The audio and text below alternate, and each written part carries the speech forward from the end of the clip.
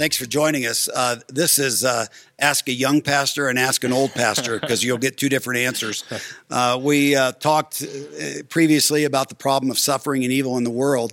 In this episode, we're just going to talk about how God responds to the problem of evil and to suffering in the world.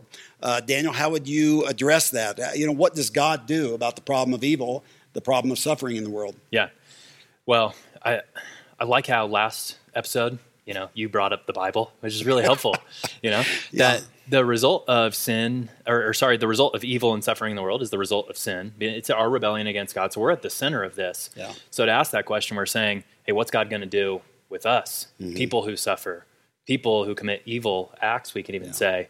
So it's actually a really personal question. It's not just a philosophical question. So you're saying it's not just the problem of evil out there. Out there, right. It's a problem within all of us, right? Gotcha. Which is really helpful, because then it puts us under the microscope. Because oftentimes we can ask that question and put God under the microscope, but if we really, do introspection, we realize, hey, we're tied up in this way closer than we like to really think.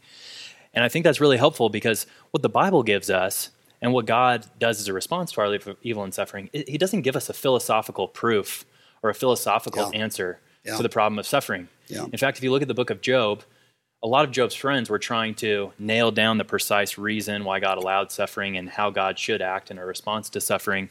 But God doesn't really put up with that. Yeah. Instead, God responds not philosophically, He responds historically.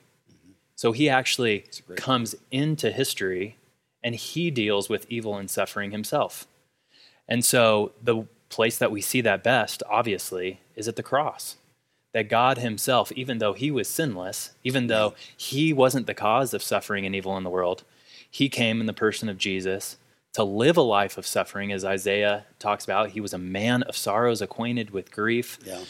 And He actually put Himself under the microscope, even though He didn't belong there. Yeah. He bore our evil and suffering in Himself, so that us who do commit evil acts and commit immense suffering to other people might be forgiven and embraced in a world when He says He is going to come back. Just as surely as He came the first time in Jesus, He's historically going to come again and eliminate all evil and suffering. So I think that's much more satisfying, is reading the narrative of the Bible.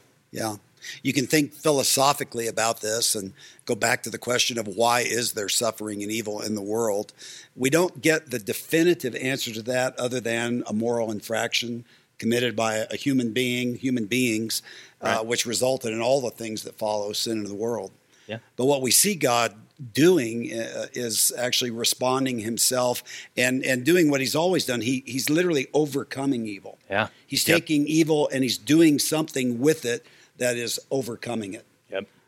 He can even take evil that is in us or evil that we produce, and He can cause good to come out of the evil that we produce, which is mind-boggling, because that seems like a contradiction, but it's actually not. The instance of the crucifixion, the worst thing that ever happened in history, what comes from it? Well, the best thing that ever happened in history, which is salvation and redemption. Right. And this is that's the big picture, but in the microcosm of it, get down into the nitty gritty. He does that every day in our lives too. He takes things that are actually evil and broken in us and brings something redemptive and something good out of it.